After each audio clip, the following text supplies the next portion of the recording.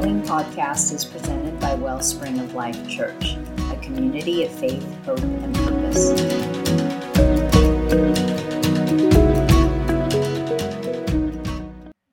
Freedom is one of the major cravings of the human heart. Would you agree with that? It is, isn't it? And even as I make that statement, I visualize the Braveheart movie, William Wallace, about to lose his head, and he shouts out what word? Freedom.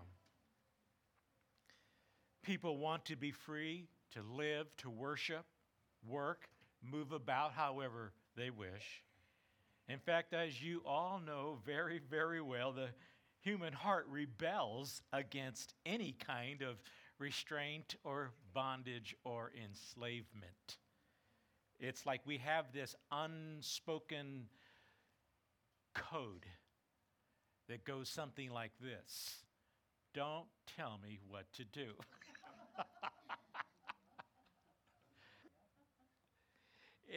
And yet what is so interesting about all of that is when the human heart and the experience of day-to-day life are objectively and honestly evaluated, one tragic, undeniable fact jumps to the forefront.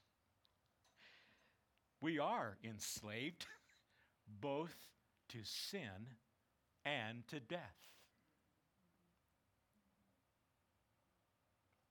It's like one person said, I think it was some artist, maybe Picasso or somebody like that, says, I know everybody dies, I just never thought it would happen to me. We cannot escape it. On this side of heaven, no one will be perfect and not sin, and obviously nobody escapes from dying. As much as we may dislike this truth, we are held in bondage to sin and death, to both of them, this side of heaven. But when we really understand that and embrace that, it's what I'm about to say that makes it such good, awesome, great news. There is wonderful news. God can free us from sin and from death because of Christ's death on the cross and atonement for our sin. We can do a whole lot better at living righteously and godly in this present life. And we inherit eternal life as well, but only by the power of God, right? Only by the power of God. This is the important message of Isaiah chapter 41. And that is where we will be today. Here's the context of this chapter. God is confronting those who reject him and have instead turned to idolatry and false gods. But while he is confronting those who have defied him, he is also comforting others, those who have placed their trust in him, who obey him, are living for him. So he's confronting, he's comforting in this chapter. In this chapter, God gives some really good reasons to be encouraged. You see, some may say, well, I don't have anything to be happy about. It just seems that everything is against me. It just seems like it's just one great big uphill climb. Actually, every single one of us in this room, in spite of what our attitude might be ever now and then, every single one of us needs to shout out and resonate a booming, thank you, Lord, for your promise, because that even though I may forget them now and then, you never, ever forget. Aren't you thankful for that? His promises, he always remembers towards us. I think that's amazing. something that we should be so, so thankful for. The question may come to mind, but why does God promise us anything? I mean, after all, shouldn't we be the ones doing the promising back to Him? Well, that sounds good, but the truth is when we are born again, we begin to live under His grace. And when we find ourselves now living a whole new kind of life under His grace, that changes everything. As we will see in this passage, by His grace, He is the one who has picked us, right? We have been chosen by Him. It's not that we picked Him first, He picked us first. We've been chosen by Him. Therefore, He will do everything to see that we are looked after in this journey that we find ourselves on.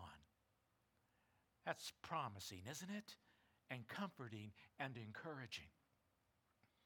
The preceding chapter where we were last week, Isaiah chapter 40, it contains the great promise of the exiles returning from their 70 years of captivity. Here in chapter 41, we are introduced to the one who God is going to raise up in order to accomplish the promise of His deliverance for His people, bringing them back to the promised land, to the land of Judah.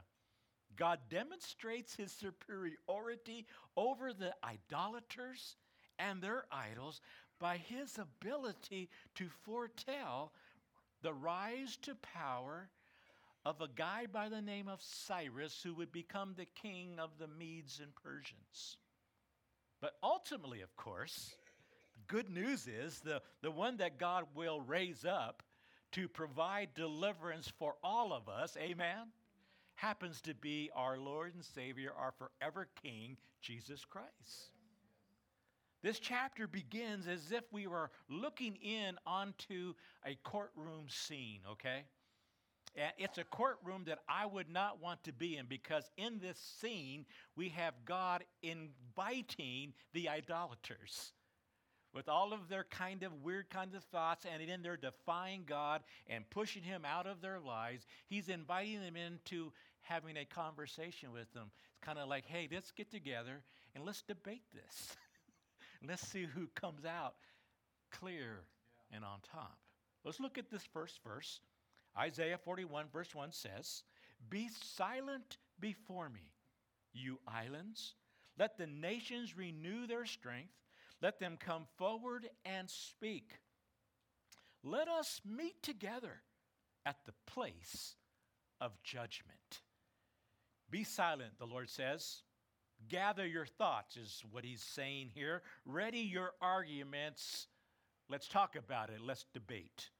The summons was issued to all nations and to all islands. This is Hebrew poetic way of God saying, everyone, even to the farthest, most distant corners of the world. Okay? This is what is being said here in this first verse. God has the power to execute judgment is what's coming out. He has the power to execute judgment on the wicked. And history, church, is rapidly, I think you would agree with me, rapidly moving toward that final day when that time arrives. The struggle between light and darkness, good and evil, righteousness and wickedness, faith and unbelief will finally be over. Can you say hallelujah? Can hardly wait. And those who truly believe and trust and obey God will survive. Those who don't, won't.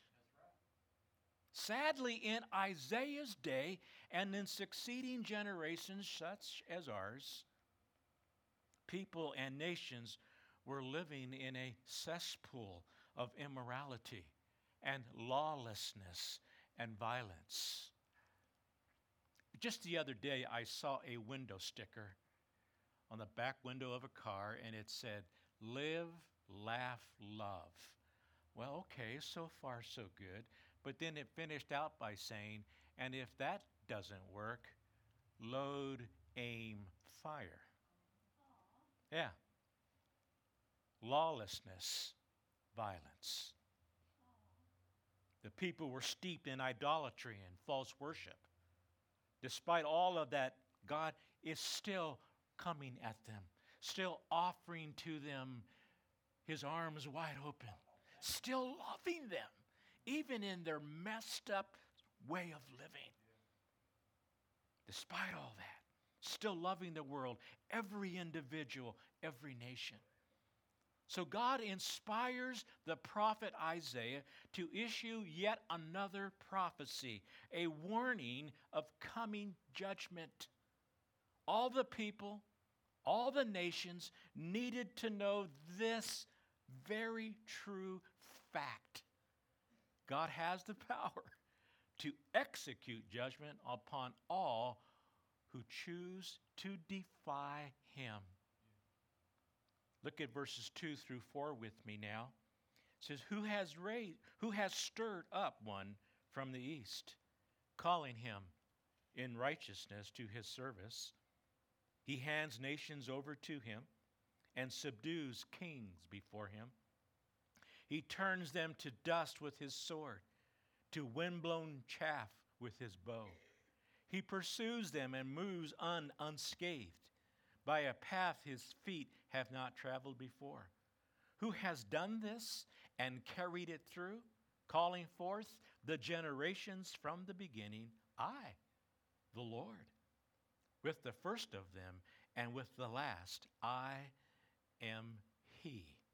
In God's opening argument here, He says He is calling in righteousness. In other words, I want to make this clear. He's not saying that Cyrus is whom he's referring to is righteous. He's saying God is saying in His righteousness. God in His righteousness is calling and going to be raising up a man by the name of Cyrus to be used to bring about God's promises and fulfillments that He has made according to His prophetic word. And can we just be reminded that everything God does is in righteousness? Amen? Everything is in His righteousness. And so He's saying, even in His raising up someone to bring the just judgment upon the wicked, it's being done in God's righteousness. I want to make sure that we're clear on that.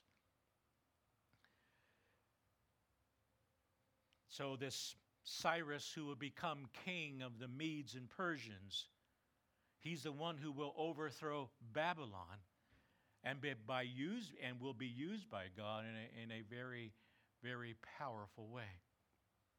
God is asking two questions here.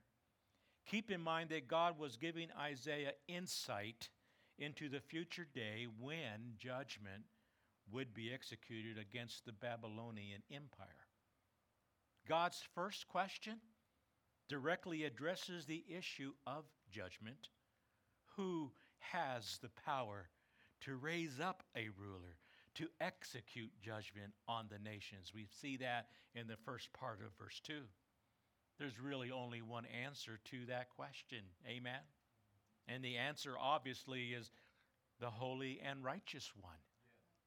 The one and only, a favorite name of mine that I mentioned last week, the everlasting God. This one who would be raised up will conquer nations, defeating king after king and their armies. And once again, this is a prophetic announcement of Cyrus, king of Persia. In a compelling demonstration of this prophecy's accuracy, Isaiah revealed that the name of the king would be Cyrus. He's not named here in 41. He does get literally named in chapter 44 and again in chapter 45. Long before this king even appears on the scene. In other words, this prophecy is being made and Cyrus isn't even born yet. It's 160 years before he comes on the scene. You got to love that. You know what? This is biblical history, right? Undeniable biblical history that gets confirmed by world secular history. Irrefutable. You got to love that about God's Word. So that's what is going on here. Prophetically, it is accurate. God's prophecies always are. Amen? The point being is this, church. The point being stressed here is God's sovereign power.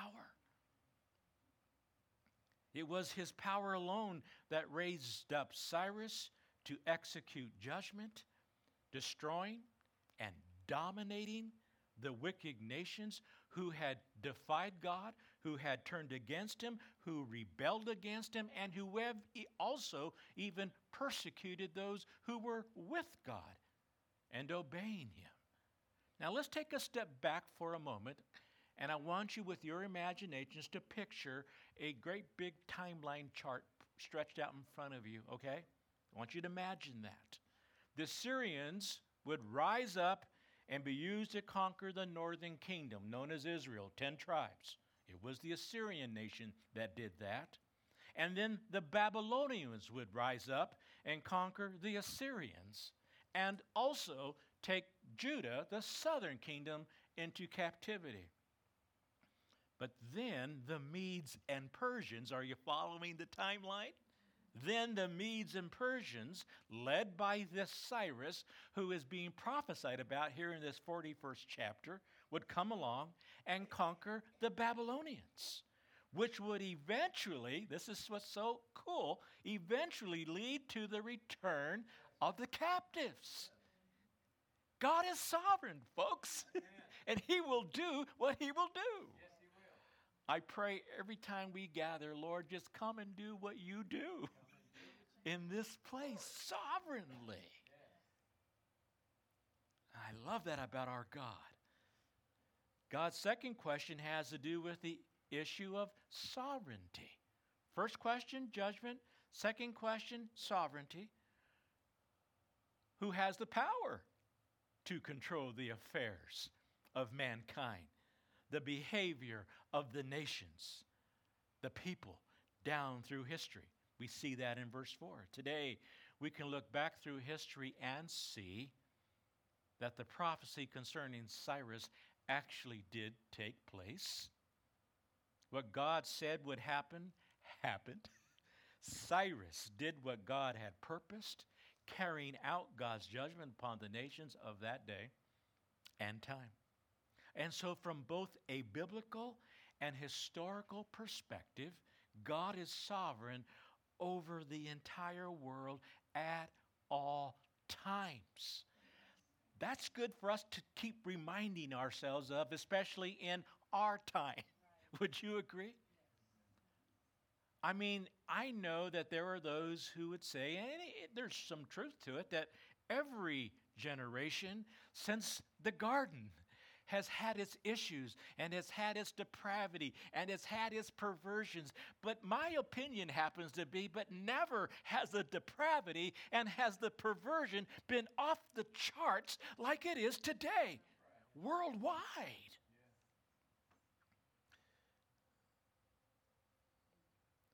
God is sovereign, but he's working. He'll confront, but he also comforts. Amen. For those who will trust him and obey him. Who has the power to execute judgment? Control the affairs of the human race? God alone, amen, has the power. He is the first and the last, it says here. By first, it is meant that he preceded all generations of people and nations on earth and, in fact, brought them into being. Right? He's the creator. By last, it is meant that he will still be existing and overseeing the last generation at the end of human history.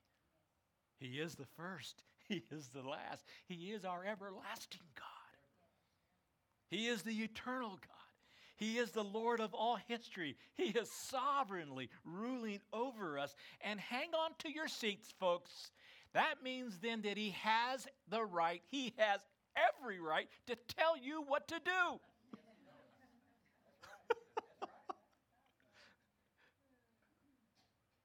to tell you how to live. Right here. Our life manual on how to live and how to trust and how to believe and how to obey Him. Amen?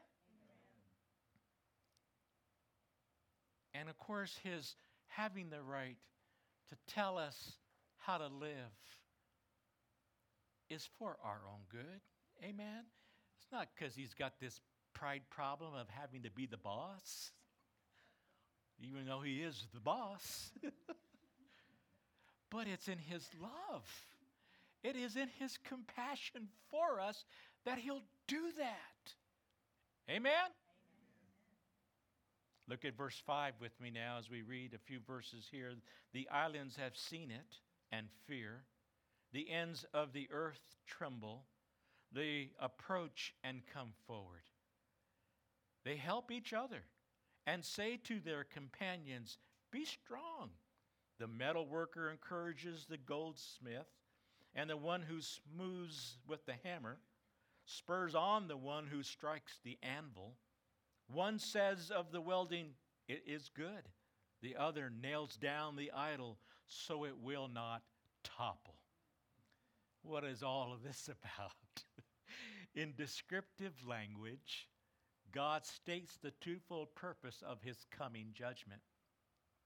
These two purposes not only reveal the true heart of our God, but they also reveal the true heart of those who have defied Him and reject Him. In executing judgment, God's first purpose is to strike fear in people. Now, right there, if we were to stop there, that would kind of leave some kind of teetering on, well, what kind of God is that? Let's finish that out, okay? His first purpose in the judgment is to strike fear in people in order to awaken them, to provoke them to turn to Him and repent. This past Thursday evening in our men's study, we were asking the question and discussing the question about, has there been an incident in your life? Has there been an event in your life that was sort of like what we were referring to as the aha moment, where something took place and you kind of like realized, boy, I need God. I mean, even for as already followers of Christ, already Christians, but man, I really need Him. And it was like most of the responses had to do with two things. Either it was because of an accident that could have possibly meant death, but survived. And then the other one was when they hear that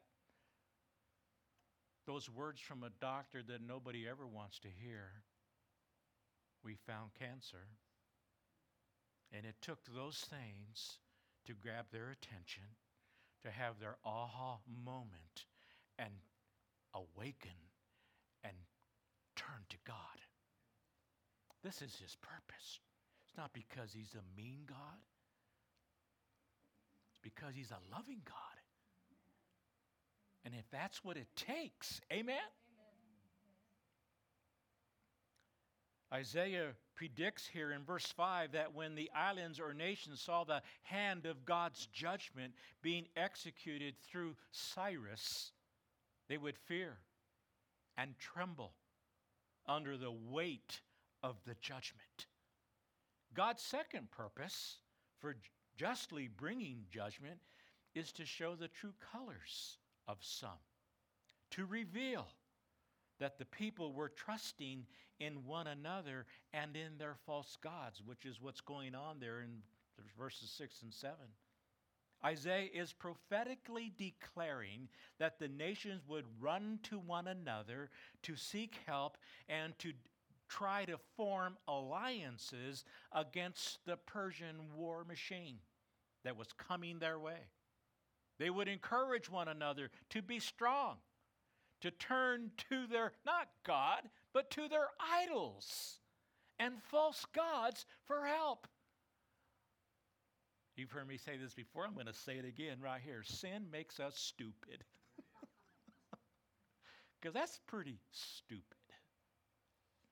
They would even build new and better idols, hoping to secure their favor as they opposed the Persian army. Of course, their idols and their false gods were of no use when the Persians showed up. And keep in mind that God's purpose was to send judgment against the nations because of their wickedness and their false worship. Once the wicked hearts and idolatry of the people were exposed, then there would be hope. That there would be a turning of some to the living God, away from the idols, away from the false gods, and to the one true, living, everlasting God. You see, at the core of God's action always is redemption. Amen? Always. At the core of whatever it is He does. God knows the heart, and He knows the behavior of us all. Whether good or bad, righteous or wicked. And as He warned the generations of Isaiah's time, so He warns all generations, including ours today. The day of judgment is coming. We will all give an account for what we have done or are doing. That's not a fear tactic, folks. It is truth to help us to get right with God and to stay right with God throughout our lives. The motivation for God's judgment must always be remembered. Judging us from a heart of love and compassion, He seeks to save us and to keep us from not only harming ourselves, but also others who are in our lives. Amen? Exposing the truth of our sinful hearts and behavior should stir us towards repentance. Please hear that. It is for this reason that God disciplines and judges us when we sin against Him.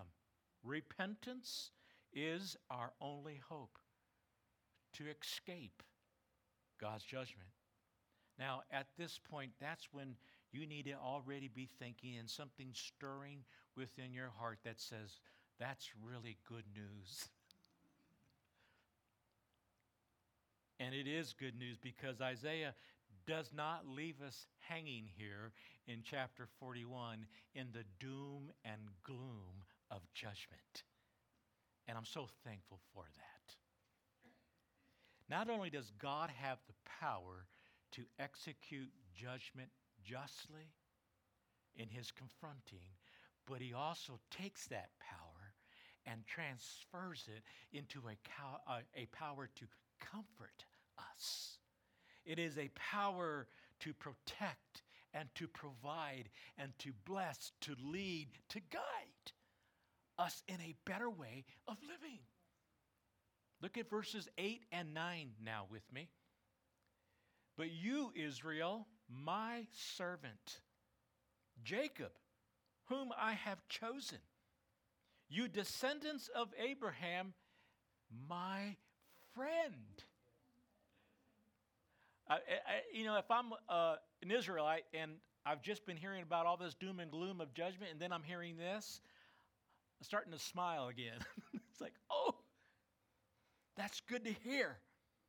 Verse 9, I took you from the ends of the earth. From its farthest corners I called you. I said, you are my servant. I have chosen you, and I have not rejected you. This is a wonderful assurance to all believers who are aware that they fail and often fall so short God's glory. Israel too failed the Lord repeatedly and miserably, disappointing God, as you know, over and over and over again. Nevertheless, if you've been around a while and listened to me preach, I like this word that I'm about to say, nevertheless. I use it all the time. Nevertheless, the Lord loves his people and never ceased to reach out to them. Are you hearing that for your own personal life?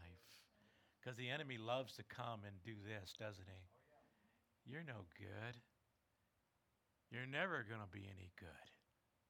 How could you even begin to take seriously the idea that God loves you, cares for you, will protect you and provide for you, that he's preparing a home for you in eternity? And that's when we got to tell that voice to shut up, right? And start listening to the voice of our loving, everlasting God, who continues to love us, who continues to take his power and utilize that power to bless us, to protect us and provide for us. So God stirred Isaiah to give strong, persuasive encouragement and hope to the people. I hope this morning that that is exactly what you are receiving into your heart by the Spirit of God. Strong, persuasive encouragement of hope.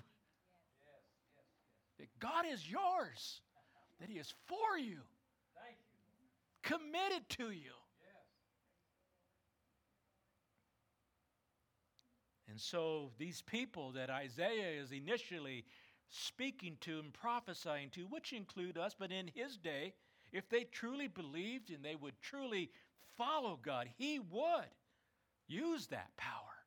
His power, divine power, power that no one can compare to deliver them from their captivity and would protect and provide them. And note with me the assurance and promises that God gives to them. He says God assured his people that they were chosen by him, verses 8 and 9.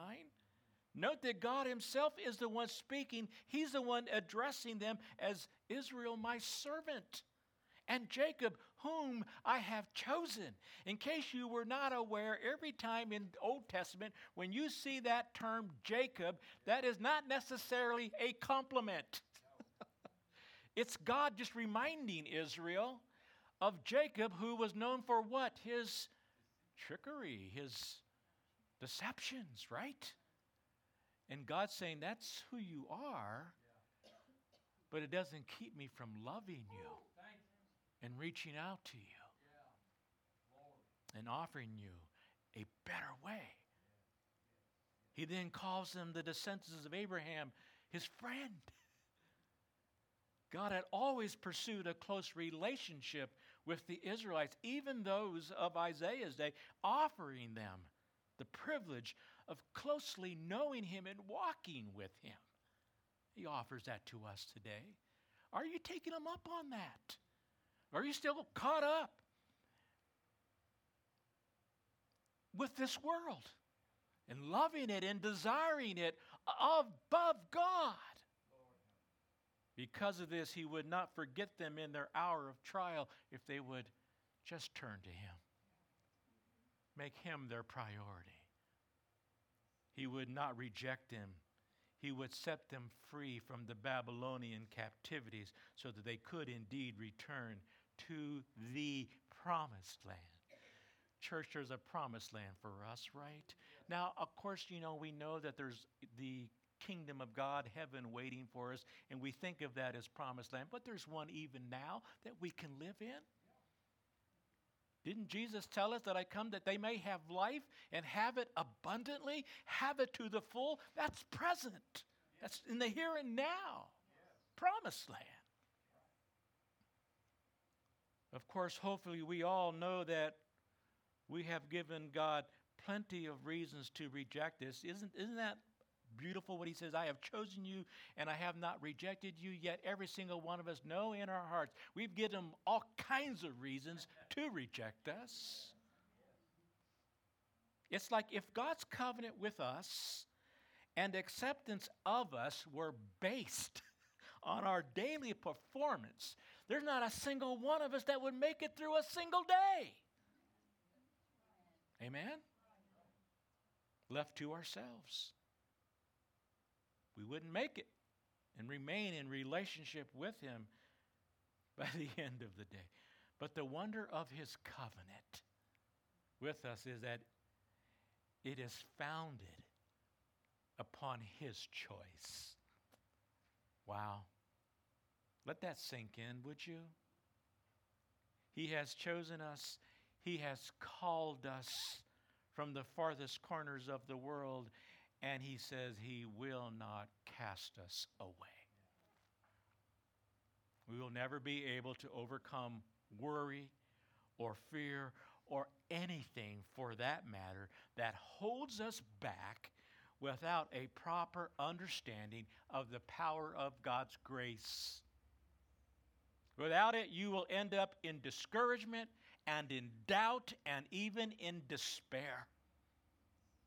When horrible, terrible thoughts come to us, we must remind ourselves of God's wonderful, amazing grace, which says to us, I called you, I chose you, I love you, I have not rejected you, I will not reject you.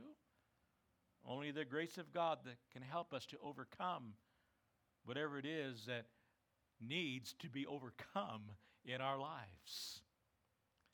His promises help us put everything in its right and proper perspective. Would you agree with that?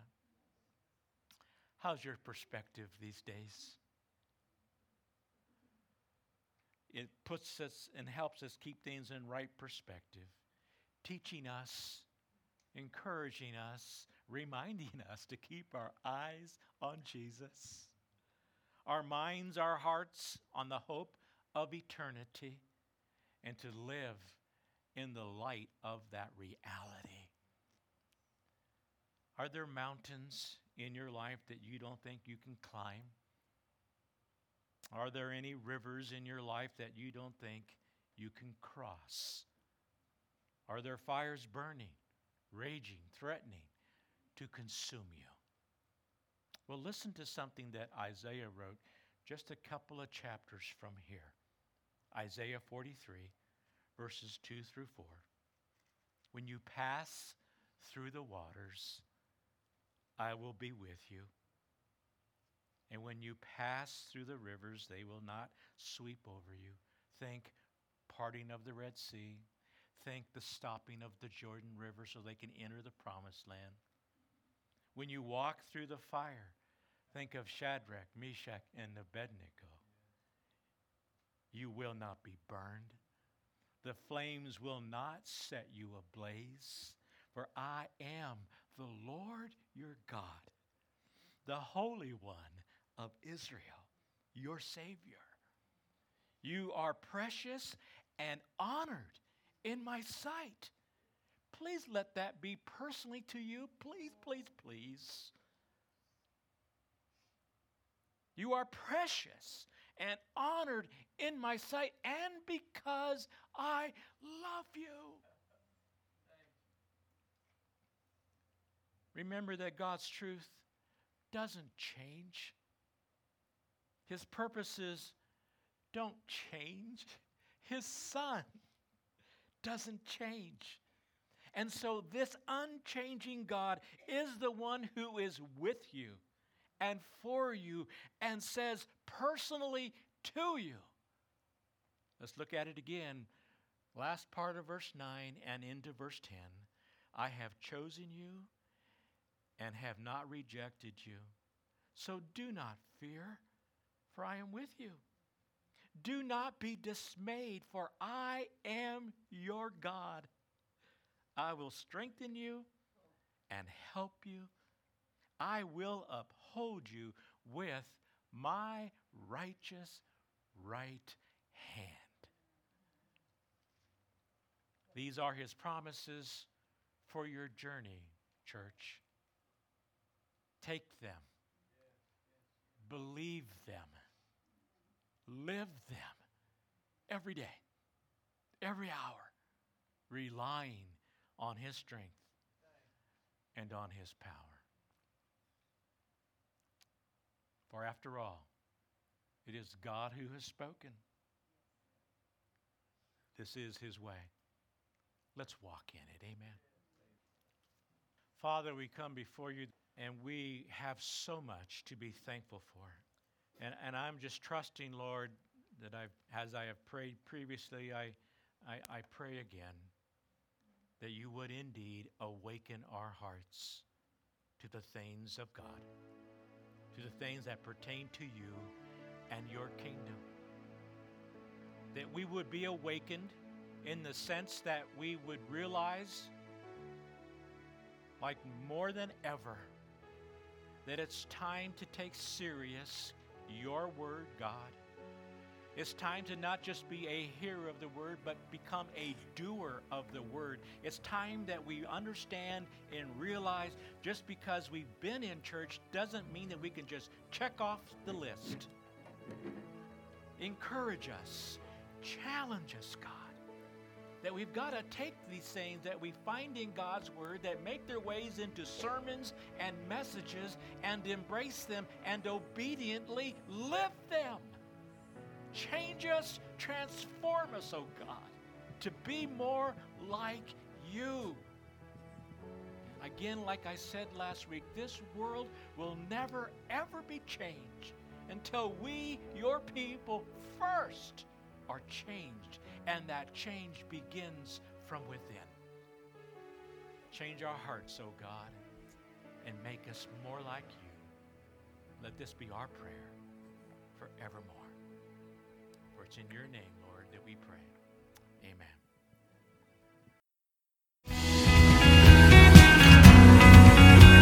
Thank you for listening to this message by Wellspring of Life Church in Western Colorado.